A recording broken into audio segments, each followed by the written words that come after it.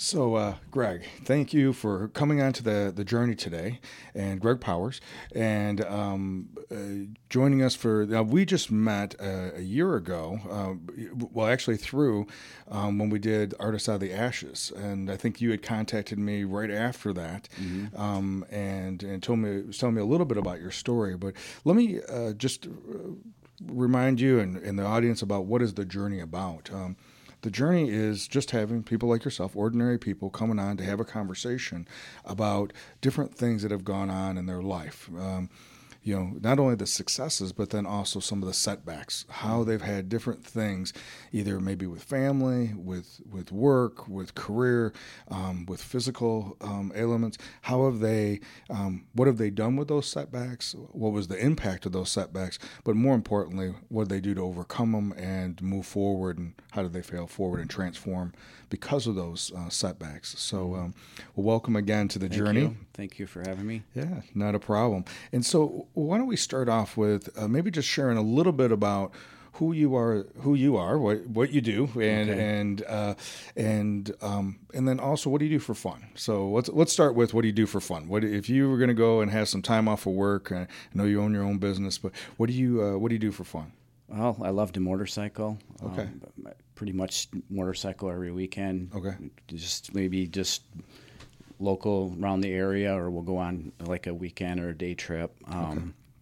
Love going to concerts, sporting events. Okay.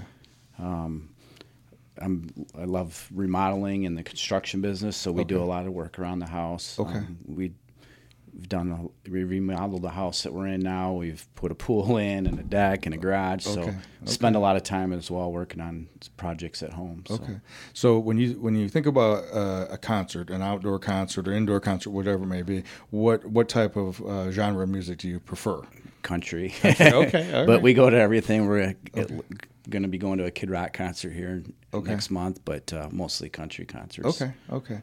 Have you done the Country Thunder? Have you gone up and done that? We've done Country Thunder, and we'll go anywhere for concerts. Gotcha. Okay. All right. So. For me, my wife originally got me listening to country early in the 90s, and I was never listened to country because all I thought country was like Oak Ridge Boys and Charlie Rich and Statler Brothers and all that, because that's what my parents liked growing up. And then my wife introduced me to Garth Brooks and that time period of country, and then my son got into it, and so more of the last 15 years or so. And so I think it's a lot more common now with the younger generation. We went to a concert actually Saturday night at the State Fair, and just lots of young kids. Yeah. It's not everyone just with gray hair anymore. No. So now you refer to we. Who's we? Tracy, my girlfriend. I've been dating her for 5 years now, and she loves music. Okay. So great. She loves motorcycling and concerts, and so we spend a lot of time doing both. Okay, nice. Okay. Now, do you guys have kids? Do you have kids together? Do you have? I have 2 kids from my previous marriage, and she has 2 kids as well. My kids are 28 and 23, and hers are 24 and 18. So. Oh, okay. All right. Her daughter's just getting ready to go off to college.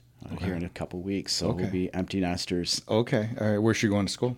Carbondale. Oh, okay, nice. SIU. Yeah, my brother graduated from there a while ago, but he graduated from Carbondale. He really enjoyed being down there. So. Yeah, she's excited. Well, good deal. So you were talking about, or we were talking earlier that you have a business as well. And what's your business? What do you do? I've been in the plastics industry pretty much right out of high school. Okay. I was a tool and die maker, and then I got into sales and account management back in about 2001. And then in 2003, I started importing. I actually had left the company I was with as a sales guy, account manager. And in 2003, I left, and I basically was importing molds out of China. Okay. And I had done that for 2 years, and the shop that I was using to support and warranty those tools went out of business. So at that point, I had to make a decision. Do I quit the importing molds, or do I buy the shop? 'Cause it's very difficult to sell injection molds, offshore without having a local shop to support and warranty it. Sure. It's kind of like buying a foreign car and not having a shop locally that can work on it. Right. So in 2005, I bought the shop that went out of business. Okay. So how old were you then at that time? I was 28. 28. That's a pretty big jump at 28. It was a huge jump. Yeah. So yeah, I had like 4 weeks to buy the shop. Okay. They were basically going to close their doors in 30 days, and I went to the bank, and thankfully I knew some people on the board, and they knew that I had been in the industry and I had customer contacts and relationships, and they supported me on it. And I went to a friend who was also in the industry and was looking to be on his own. So him and I merged or bought it together as partners, and then we were partners up till 2012, and he took his life shortly after that. Okay. And then I've owned it since 2012 till April. I sold it in April. Oh, okay. So I don't own it anymore. Oh, okay. I sold it to a company out of Michigan. Okay. And we can go through why I sold it, but Sure. It was so I owned it for 16, 17 years, something like that. So. Okay. All right. Okay. Well, before we jump into that, because that's always fascinating to me about that whole process of going through business and going from working and then taking that leap to be an entrepreneur and be an owner and then owner operator, and then to a place where you've create something to be able to sell it. But let me ask you, Greg, are you from this Northern Illinois area? Yeah, I'm from Roscoe. I went to Hononegah, Okay. Graduated from Hononegah, and I've lived in Roscoe my entire life. Gotcha. Still do. And you have siblings? You have. Tell us a little bit about your family of origin. I have a brother who also passed away in '87, and then I have a younger sister. Okay. She's also from the Roscoe, Rockton area. Is she still? She still lives there. Yeah. Okay. Yeah. Okay. And unfortunately, she's battling cancer right now. So. Is she? Okay. But that's all I have left. So sure. Okay. So what was it going in high school? So you graduated in the mid '80s, right? From Hononegah. Graduated in 1990. Oh, 1990. Okay. Yeah. And then and so what was it like in high school? What was going? You went to Hononegah. So did you play sports? Were you involved with? Yeah, I played baseball my freshman, sophomore, and junior year, and then my mother was sick with cancer, so I was kind of forced to be home and take care of her. So. Okay. And so and again, I apologize. The lineup of your siblings. So it was my brother he was 2 years older than me, so he'd been 49, and then I was 47, and then my sister's 45. Okay, gotcha. So you're the middle. I'm in the middle. And so Mom gets diagnosed with cancer. And what type of cancer was she diagnosed with? It was breast cancer, and then shortly after, and it turned into lymph node, and then bone cancer. So. Okay. And so it was right around your junior year that Mom got the diagnosis, or was it going into your senior? No, she was diagnosed my freshman year. Or your freshman year. Oh, it just had progressed. It had progressed, and then, so I think freshman year it was just breast cancer, and then it turned into lymph node maybe my junior year, and then maybe sophomore year. Junior year it was bone cancer, and then senior year is when she passed away. Okay. And so tell us a little bit. I know that you had mentioned before that there had been a lot of, different types of setbacks, and you just mentioned the cancer piece, but that wasn't the only thing that had impacted your family. But that may have been the beginning. Mm-hmm. The cancer was the beginning. So your mom was diagnosed with cancer your freshman year. Did she work outside the home prior to being diagnosed? Yeah, she worked at a nursing home. Okay. She worked third shift, so she was pretty much gone at night. Okay. But she was there during the day. She was there during the day, and it was a long, rough road. Okay. For her. Yeah. Meaning when she was diagnosed with the cancer. Yeah. Okay. Just extremely sick from the chemo. Back then, I don't think they had the types of treatments they have today. Sure. So just the radiation and the chemo she went through just made her extremely sick. Yeah.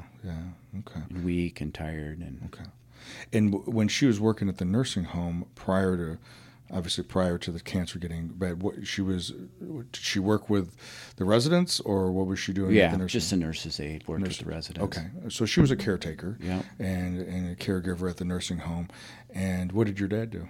My dad worked for a printing company. He was a press operator. Okay. And had worked there his entire life, so it's the only job he ever had. Oh, really? Okay. And that was back before the digital printing was going on. That's when printing shops existed. Yeah. So, yeah, he worked at Thrift Remsen Printing. I think he was there for 28 years, something like that. Gotcha. And so Mom gets diagnosed. And was that, from what you recall, and I know you're a freshman in high school, so it's harder, but was that one of the very first setbacks that your family itself had encountered?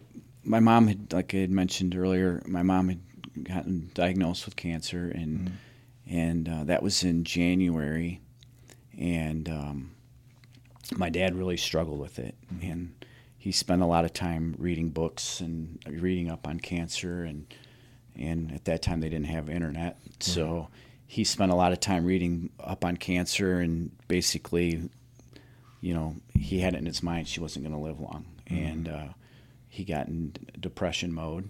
Okay. And I never really understood depression, I guess, until I had witnessed it firsthand, but his body just shut down. He was a perfectionist, went to work every day, never missed work, never called in, and got to the point where he was just not going to work. He was calling in. He couldn't sleep at night. His body just wasn't functioning. His legs were becoming paralyzed, and he had problems using the restroom, and so it was all just from my mother being sick. Okay.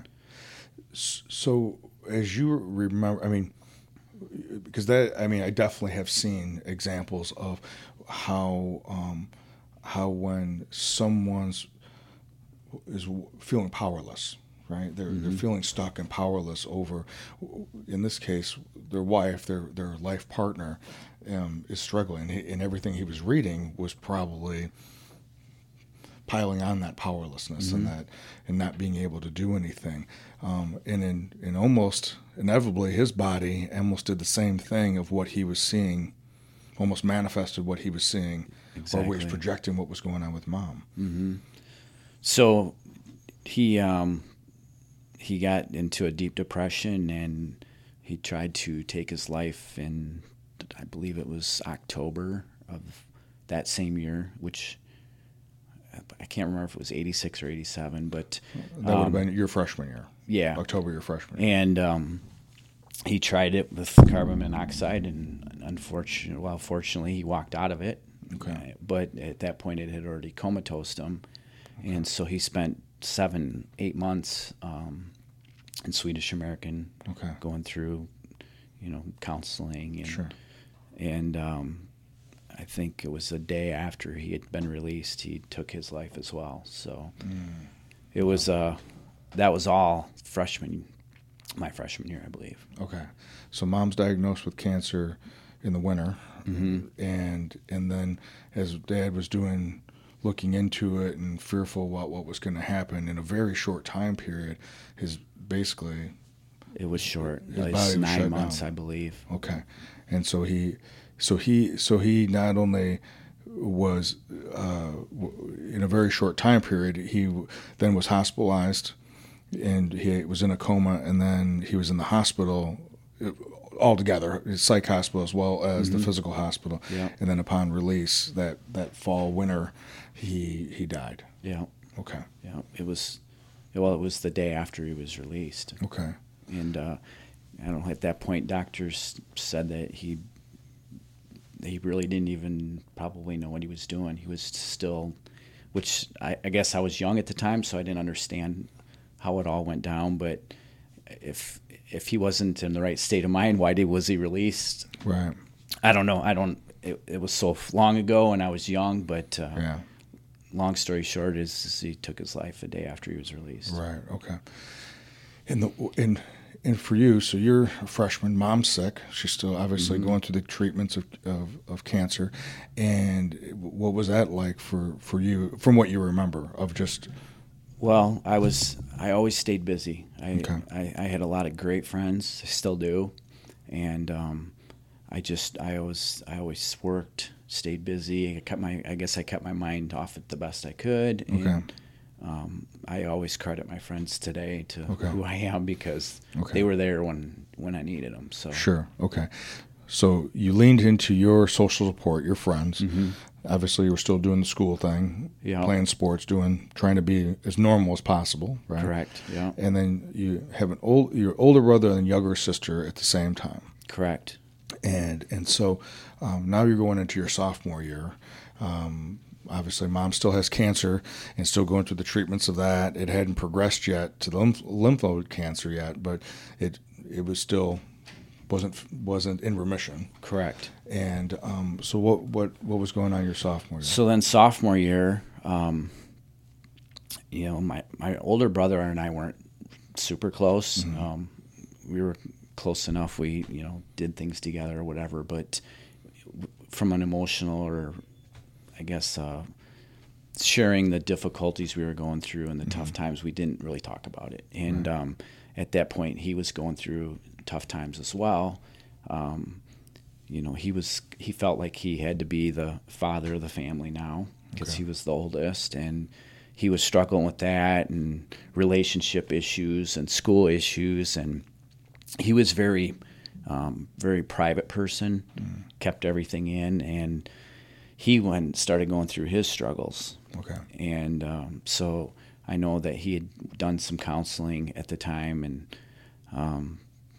to this day, still don't know why, but he ended up taking his life in '88. So that would have been your sophomore year, right? My sophomore Your year. sophomore correct, year, yeah. Okay.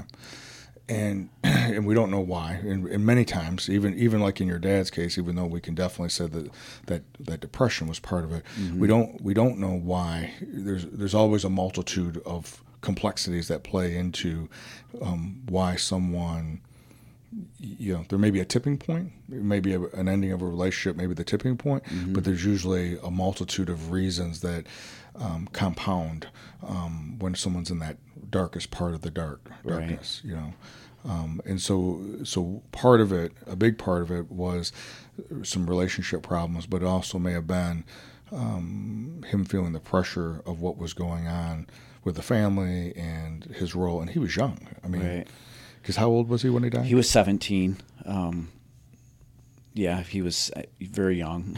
And my mom felt that she always felt that it was that he didn't have that relationship with our father like I did, and and that bothered him, and he struggled with that, and I feel it was a relationship issue, but again, to this day, we don't know. Yeah, and you'll never know for sure. No, we'll never know. Sure. So then we get into junior year, and I had a very close friend, and he was from another country and was dating an American girl, and they had arranged marriages from the country he was from, and he was in love with this girl that we went to school with and I was good friends with, and he was having his struggles with that, and again, I can't answer for what reason or why, but my junior year, he took his life. Okay. So that was my freshman year now, my junior year, or sophomore year and junior year. So, we don't know why. I don't know that his family ever knew why, but I feel that he was in love with this girl and he wanted to be with her, and it wasn't an option for him. So sure. But I don't know that. It's just an assumption. Yeah, and maybe, right, that observation, and again, it's probably not as simple as that, but it may be, again, that position or perception of feeling powerless, that I can't do anything about this. Maybe like your dad felt Yeah. Or your brother may have felt either because of the relationship or the lack or perception of the lack of relationship he had with your dad. Maybe it could be that could have been a contributing factor, Right. that sense of powerlessness. So that was your junior year, right? Correct. So you're 16, 17 years old. There's A lot. thinking it should be, maybe things were simpler when you were in middle school, right? Yes. But so you go into your senior year, and now it's just you, your sister, and your mom's sick. Correct. And now the cancer's progressing and getting worse. Yes. At that point, my senior year, she was bedridden. Her bones had just deteriorated to the point where, she couldn't walk or couldn't move around. So pretty much my whole senior year, she was bedridden. Okay. Might even have been prior to that a little bit. Okay. And at that point, my sister and I were pretty much taking care of her and my grandma. And then we had a neighbor that would kind of help out too. And so I think it was, maybe February, March, she was getting really, really sick. And her whole dream was just to see me graduate. Okay. And she didn't make it. What month did she pass? April. Oh, pretty cool. Yeah, so it went quick. Yeah. Yeah, I can't even imagine, right, with the 3 losses that you had prior to that, and watching what was going on with Dad. But obviously he was in the hospital, and there was a lot of crazy things going on. But I know that I can see there's a bunch of emotions coming. That's okay. That's okay, Greg. Take your time. You're good. It's okay. Yeah, okay. So obviously you were close with Mom, and you wanted, it wasn't like you knew she wasn't going to be able to get through this cancer, but there was a desire for, to be able to be there for graduation and the last activities of your senior year. But sorry. No, that's okay.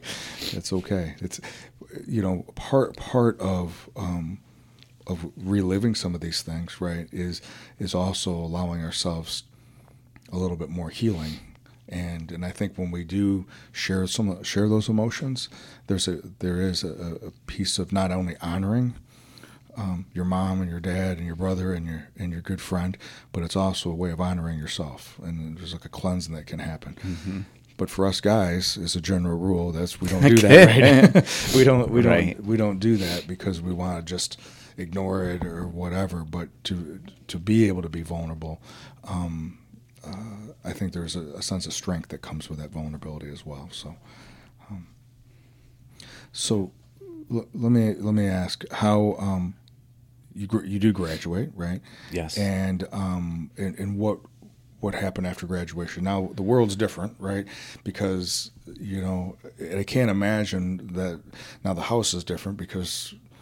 Well, yeah, that was another crazy story. So, unfortunately, when my mom was going through her cancer stages, the insurance company that she had through work ended up going bankrupt.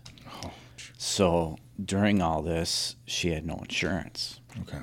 And so basically the state took our house, to cover medical bills. So I think the house sat empty for probably 2 or 3 years. Okay.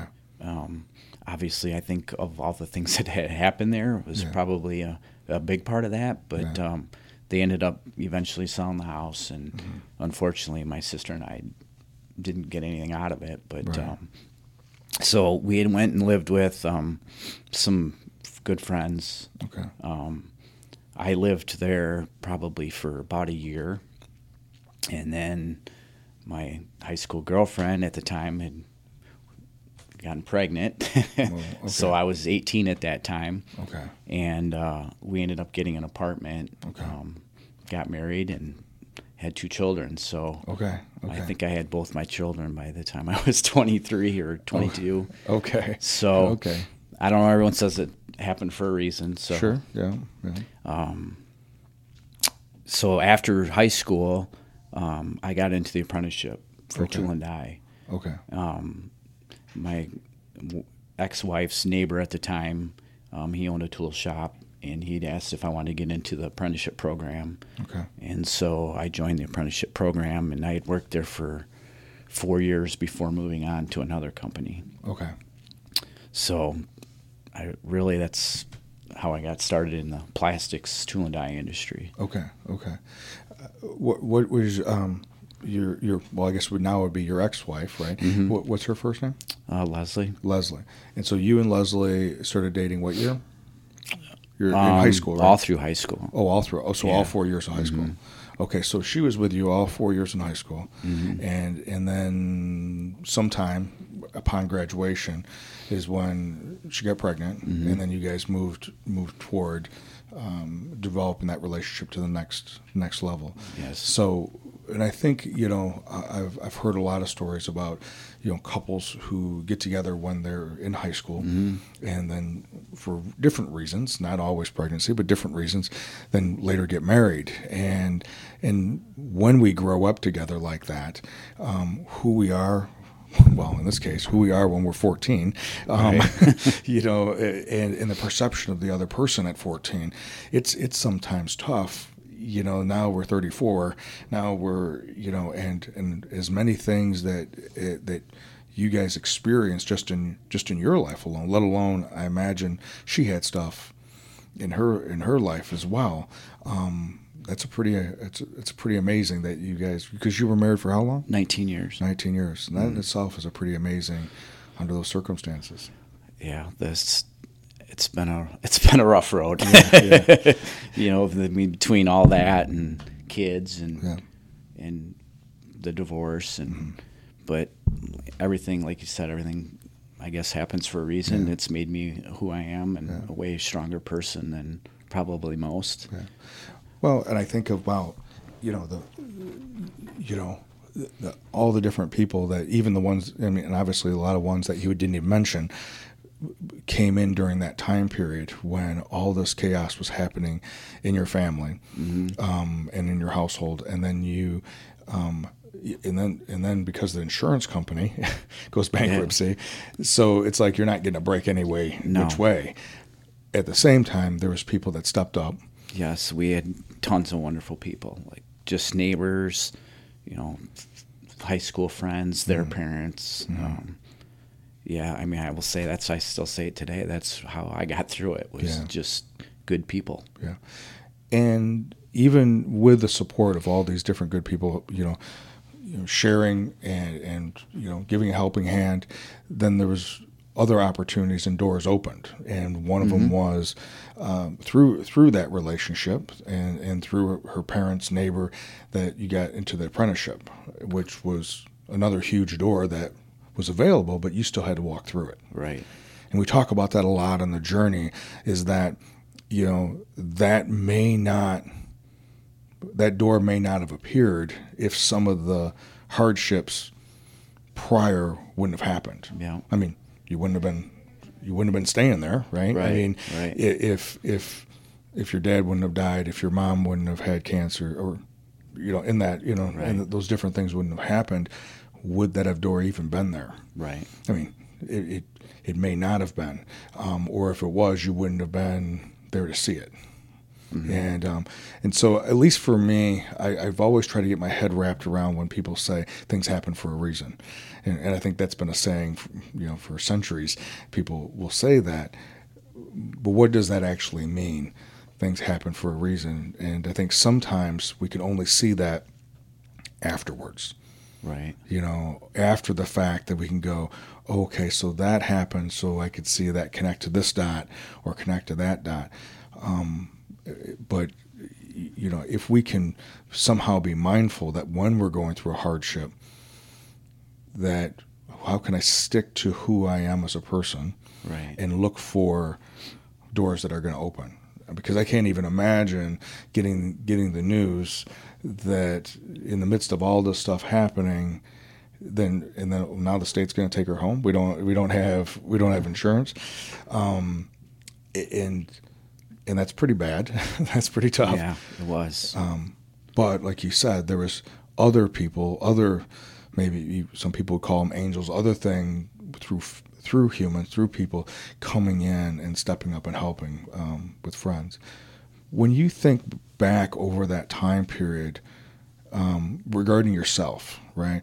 What would be something that has been consistent with Greg through high school, through those young adult years, in this new relationship, not new relationship, but now the relationship's at a different level. Your role is different because now you're a young father. Yeah. What would you be a consistent, something that you look back and go, okay, what was some lessons you learned about yourself during that time period, or what was something that may have persevered through that? That's a tough one because I don't know that I think I coped with everything just by working. Okay. My girlfriend now, Tracy, always said you've never, I guess, dealt with it or coped with it until now. Okay. Because I just worked. I've never talked about it. Okay.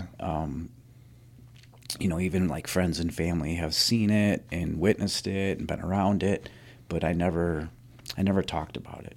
Okay. And I guess the things that I did that were consistent was I was just with friends. I worked a ton of hours. I took care, obviously I was married and had kids, so I was just trying to be as normal as everybody else. Okay. With working and day to day and raising kids, and I probably had 2 or 3 new houses during in my 20s, so I spent a lot of time with that. I don't know, it sounds crazy, but I loved to work, and I think I loved to work because it kept my mind off everything. Yeah. Well, and it probably served multiple factors, right? I mean, it keeps your mind off of things. You're being productive.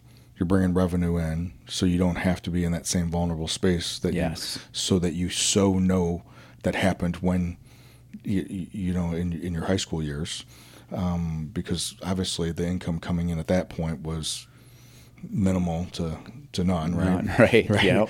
So there's multiple factors that working, and I think the term that they use, workaholic, right? It can serve multiple facets, and it feeds itself too. I mean, I know for me, it's kind of like either in athletics or in other types of things. The more that we do it, the better you become at it. Right. The more that you do it, it kind of feeds itself. And when Tracy says that you've never dealt with it, what does that mean to you? What does that mean to you? Well, I think she just means I've never grieved over it. I've never talked about it. I've just always held it in, and she's probably right, because until I met her, I never really did talk much about it. Okay. Even with like my ex-wife, she was around it. She had obviously experienced it, witnessed it, but she'd never been through difficult and tough times in her life, so it was hard to communicate or talk to her about it, because I don't think unless you've been through tough times that you quite understand the difficulty of it. So, I mean, I didn't share in detail, or I didn't talk about my struggles or dealing with any of it at the time with her. Right. I really haven't until just probably the last few years. And I got to say, when I was probably in my early 20s, my ex-wife and I started a hair salon, and one of her clients was in there, and she said, I remember this to this day, she said, it'll probably hit you the hardest in your 40s. And I think she nailed it on the head. Okay. And I think it's more just because, you see your friends with their parents and grandkids, and I don't have that. So it's that's the part I struggle with probably the most now than I ever have. But the difference is now I can talk about it. Right. Or in the past, I never talked about it. Right. Okay. in I think that, there's a combination of things that happen when as we get older, right? Things start slowing down. The parts that we maybe were racing to survive and not necessarily having the confidence that are we going to be able to even do this. Some of that stuff settles down.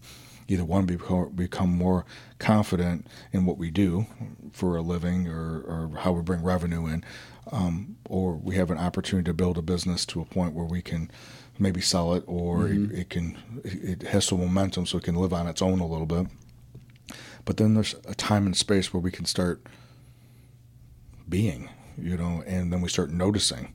Right. And we start realizing, because busyness can be something like a drug. Right. It can, regardless if that busyness is just piddling around not doing anything, or through work or some type of activity, it can be just a distraction, and a day bleeds into a week, and a week into a month. And right. I think, most people probably would have turned to alcohol or drugs or at that point you're 16 years old or 17 years old and you have no parents. You can do what you want and get into things you probably shouldn't. And one thing I guess proud of myself for is I never did get into the drugs or drinking. And I guess, like you said, my addiction was work. Yeah.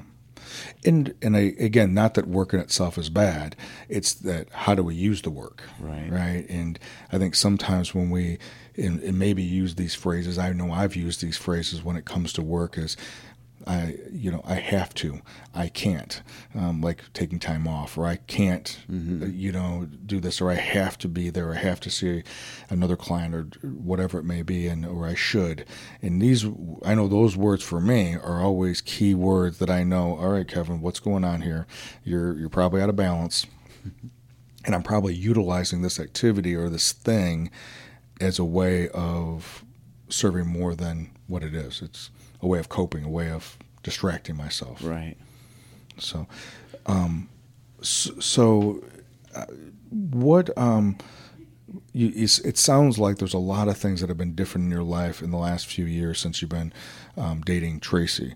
And now, let me ask: do you think that some of those things were already unfolding prior to her coming into your life? You've been divorced for how long prior to knowing Tracy? Probably 2 years. Okay, so there'd been a 2-year gap when you weren't in a significant relationship. Yeah. Okay, and so was there some changing already happened post divorce, or? No, I think for me it probably changed knowing her, being with her, just because she's been through tough times, difficult times. Okay. She lived on her own, had a child at a young age, and raised him she did it on her own. Okay. She lived on her own as a young girl. Okay. And so she's been there. She knew what it was like. And just being able to talk one-on-one, face-to-face with her, she got it. She understood it. Okay. I don't know. It's hard to explain. It's just she's probably the first person I ever opened up to. Right. And I think that's why. Just because I could talk to her and she understood it. Okay. She got it because she'd been there. Sure. I mean, she didn't have all the loss I've had. Right. She just had difficult times and other avenues. And I don't know. I just felt comfortable. Right. It's it's interesting. And I'm going to go back.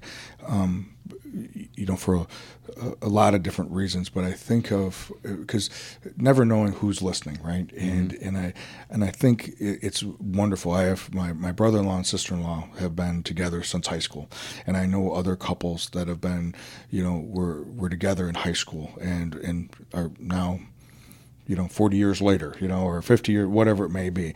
And it worked, and they worked it, and they worked it to make it work. I think one of the downsides, though, that can happen when we date young is that we get stuck. We get stuck, and I mentioned this earlier, we get stuck in how we see the other person. And when you're 13, 14 years old, 15 years old, when you guys started dating, you may not have been the most emotionally developed young person like the rest of us teenage boys, right? Right. But we get stuck there because not only with all the different losses and chaos that was going on, but then you also get stuck that way in the dyad, the relationship as well. Of course, you didn't want to have another loss, right? So you guys stay together, right? And you continue staying together, and she wanted to be there for you, or however that was. But we emotionally get stuck, and the relationship may get older, and dynamics may change, but we may not emotionally develop. Where when that relationship ends, and we have an opportunity to do it with someone new, and they come in. We give ourselves and give that other person more of a chance than we would have given ourselves or our original person in the first relationship.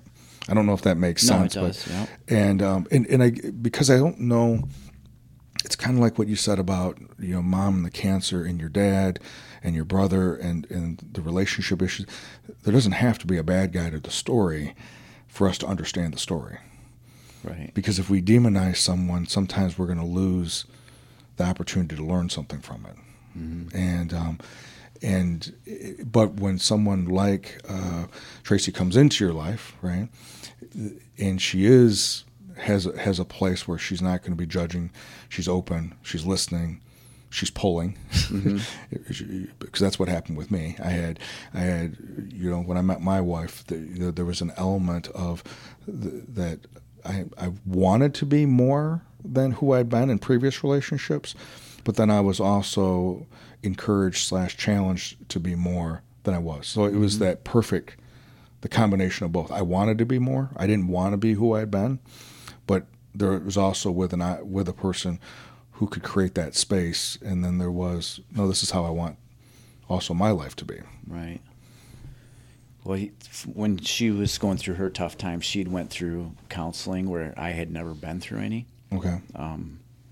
Through all of that, I'd never went to see a counselor. I just, like I said, I dealt with it through work. And so when I got to be with Tracy or started dating Tracy, she had been through counseling. And so she had learned a ton from it. She did her due diligence with all the homework and, the things that she was asked to do during her counseling. And, so when I would talk to her, it was like I felt like I was talking to a counselor because she'd been there. She'd done it. She got it. And I don't know. I was just very open. Sure. Okay. So I want to go back to a little bit, about a year ago, right? I had, I started the Shadow of Silence almost 4 years ago now, coming up on 4 years. And that was the young adult suicide prevention program. And a year ago or so, last September, I was doing the Out of the Ashes event, and it was where artists were coming together to talk about ways of preventing suicide and raising awareness about what are the factors that lead to young adult suicide. And that was in beginning of September, and not too long after that, I got a message from you. And tell me we never really talked about how did that all come about. I mean, because for someone who doesn't, I'm thinking about just the fact that you're here talking about your story and who you, other than with Tracy, you haven't really shared much, but then you reached out and wanted, what was, I think I'd seen the video or watched it, and I hear all the time, I hear, so-and-so's going through drug problems or alcohol problems, or their significant other committed suicide or passed away, from suicide. And I hear all these people that struggle with it. And I don't think anyone's been through 4 of them or 5 of them like I have been. So I just thought that I wanted to share my side or my story and what I did to deal with it, because I think anybody and everybody can cope with it if, if they, I guess, go about it the right way. I don't know how to explain it, but I don't know. I felt it would be, I think it would be beneficial to share it. Share my side of it. Okay. And I'm guessing you ran it by Tracy. Yes. Yeah. And she was supportive of that? Yeah. Okay. Yeah. I'm sure if she could be here, she would be. Sure. And so, and I think, and I appreciate you sharing that out, what you did do with it. Number one, you were young, right? Mm-hmm. And when you first started going through everything, and you like you said, you appreciated your support system, you appreciate the friends, and then when opportunities were opening up, you took advantage of it. And I think that is what I see sometimes people, we get stuck in our pain, mm-hmm. and we don't take advantage of the doors that are opening, or we don't see even the doors that are in front of us that we can open up and walk through. And that, I think the big one that you did was with the apprenticeship, and in walking through that door, which then opened up the next doors and the next doors from a career standpoint and a trade standpoint. But at the same time, when anything done in excess, right, done out of balance, can have its own sense of problems, right? It can, and that's what happens when we put all our chips onto to just working, or just being busy. Your time, away from your family and your kids, and like you said, it creates a whole other issues. But I don't know. For me, it was the best way to cope with it and deal with it, and it did lead to other opportunities. Like I said, at one point I owned a hair salon, and then I got into the plastics industry, and then I got into the construction industry, and built homes. And I've always just tried to let one thing lead to another, and it was everything to keep me busy, keep my mind off things. And I think now that obviously I'm with Tracy, who's been through tough times, and just recently sold my business in April, I'm probably as most relaxed I've been in my entire life. Okay. I work 8-9 hours a day instead of 12 hours a day. And, okay. I don't work Saturdays anymore, and I actually watch a little TV, which I never used to do. Okay. So, my life's much slower pace now. Yeah. I don't know if you know, from this angle, when you said, well, I work 8 to 9 hours a day, you kind of said it as if you're working part-time. It's part-time. For me, it's part-time. Sure. And I'm one that has to, and Tracy will tell you this, I have to keep my brain busy. And if I don't, I get bored and crabby, and I like to be busy. Maybe it doesn't necessarily need to be working anymore, but just working around the yard or going places, doing things. Okay. So let's just touch base a little bit about that entrepreneurial part. That there's a part of you that has been not only you got into the trades, and that's how you originally started, but there's been an entrepreneurial spirit about wanting not just to be busy, but to create things. Because to open up a hair salon, to go into the injection mold business, the plastics. I mean, these are all creation. Go into building homes. There's a creative aspect of, and then also this entrepreneurial piece. Tell us a little bit about that piece. I think most of that started right out of high school. Just at the time my mom was sick. Obviously, my dad had already passed, and unfortunately, he didn't have life insurance or much of a retirement plan. And it was really kind of up to me to get my mom through her illness and help support the family. So I did landscaping, and people laughed, but I used to rototill gardens, and I did whatever I could do to make money. And I actually did very, very well all through high school. Okay. And so I had my own landscaping business, I guess you could call it. And I did that probably for 4 or 5 years, and then I got into the apprenticeship program. And at the time, I still dabbled in houses. I had just bought a new house when I was 19. I did some work on that, and then when I sold that house, I general contracted a home when I was 22, and then I had very good luck with it.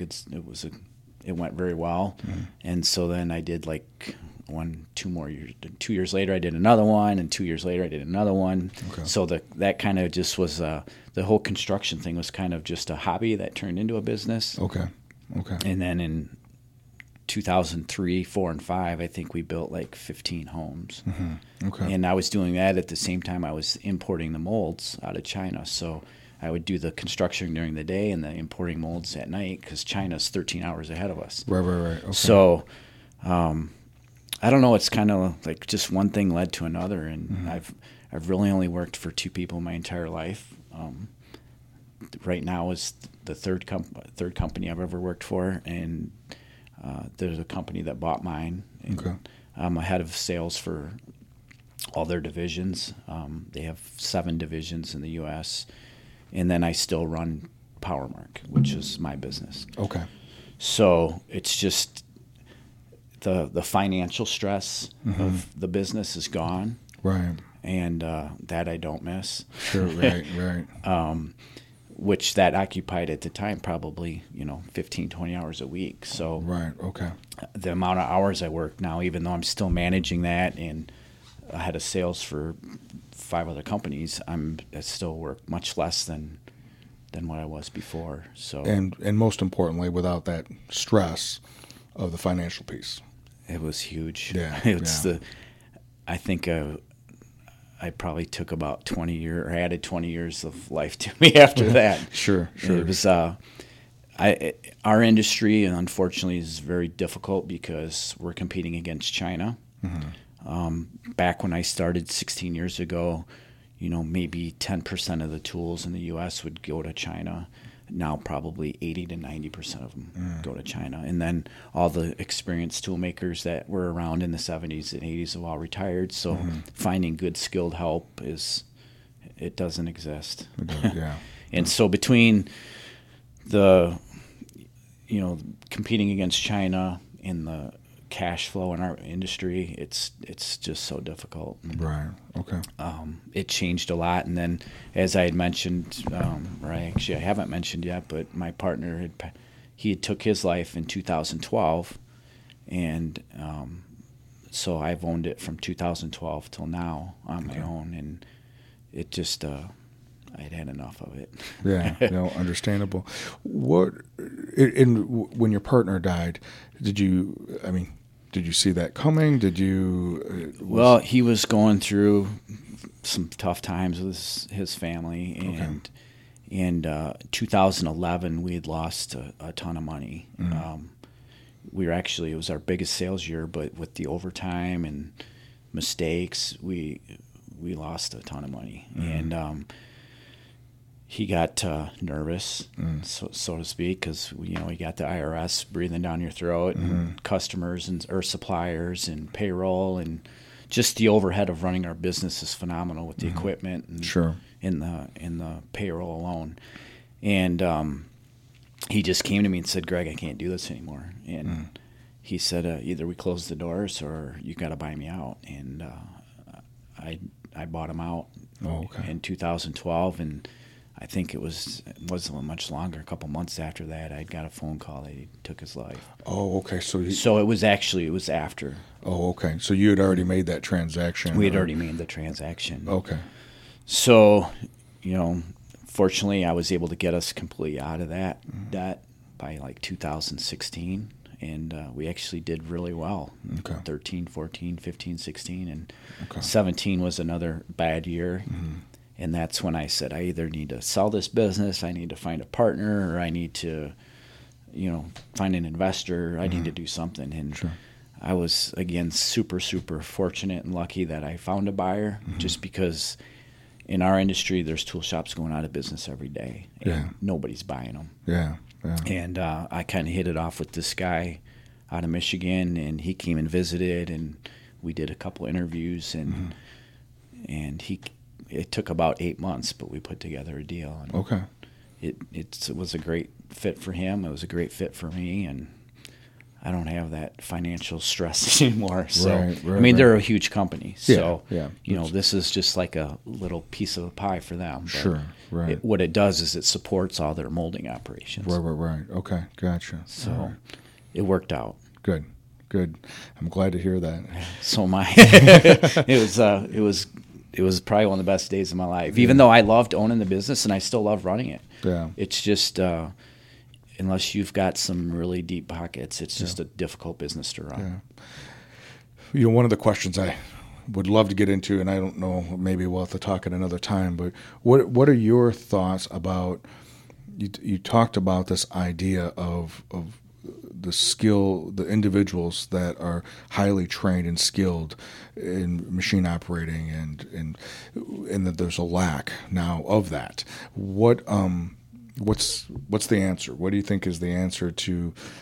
Because obviously the ones that have retired are retired. They're not going to be coming back. And it sounds like, just by me just reading between the lines, that means there hasn't been as many coming up as the ones going out. There's no one coming up. Unfortunately, the only option in today's world is to do job training, like on the job training. And we have 3 young kids now in there, but we go through them 10, 15 a year. And it's just, they all want to come in and make the big money, but don't want to go through the learning process. Sure. And, to be a good tool maker, die maker, you need 5 to 8 years of experience. And, they don't have maybe the patience level, or, the wages don't justify it to them. I don't know. I mean, it's a great industry. All of our equipment's CNC controlled, so it's not like what people think, where you go in, you're running a dirty, greasy, oily machine. I mean, our guys dresses no different than we do. And it's a lot of programming. It's a lot of computer knowledge, and it's a great industry. And I've always wanted to start a school just for machining, because our local schools and colleges, and someone may correct me if I'm wrong, but it's mostly 2D machining, where everything in the plastics industry and what we do is 3D machining. So we bring guys in that say they have CNC experience or they've got machining experience, and they come in and they are clueless. I mean, they've never done 3D machining. They might be experts at 2D, but we put them in front of a computer and a machine, and it's like starting a high schooler out, because they don't have the experience. Right. Well, and I imagine too the idea of recognizing, like, if a student was coming in and recognized that they're going to have to spend the next 6 to 8 years going through medical school to be that expert, to be that doctor after residency, then they would recognize it's 8 years it's going to take to do this. And maybe there's this idea, this myth that they're going to be an expert within 2 years. Right. Well, history says it's going to take 6 to 8 years, and once you do, then it's going to be a whole nother level. But it's interesting. So. Well, the difference is versus going to, like, I guess college is here. We pay for all their schooling. We pay for their books, and they work full time. Okay. So they get the education and the, expertise at the same time. Sure. So it works good for a young kid that's 22, 23, maybe has a wife or girlfriend, or they have a kid or whatever, because he can still work full time and still get educated at the same time. But I don't know. It's definitely not something the schools, I don't think, are promoting in the community colleges, because we can't find nobody. Yeah. Interesting. I at one point we had 22, 23 employees. Then we went down to 8 employees, and now I think we're back up to 15 or 16. But our skill level is probably a quarter of what it was 5 years ago. So it takes us longer to get things done. We have more mistakes. The profit margins are much less, and it's tough. Yeah. Interesting.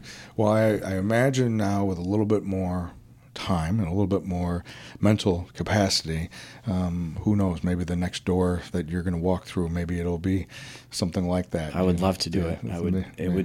I think if you could get a facility, get, maybe 4 instructors, and some, a lot of these equipment people may donate the equipment just to promote the education portion of it. And I think it would go over, personally, I think it would go over really well if you set it up kind of like a college. It's a 4-year deal, and all you're going to learn is 3D machining. Yeah.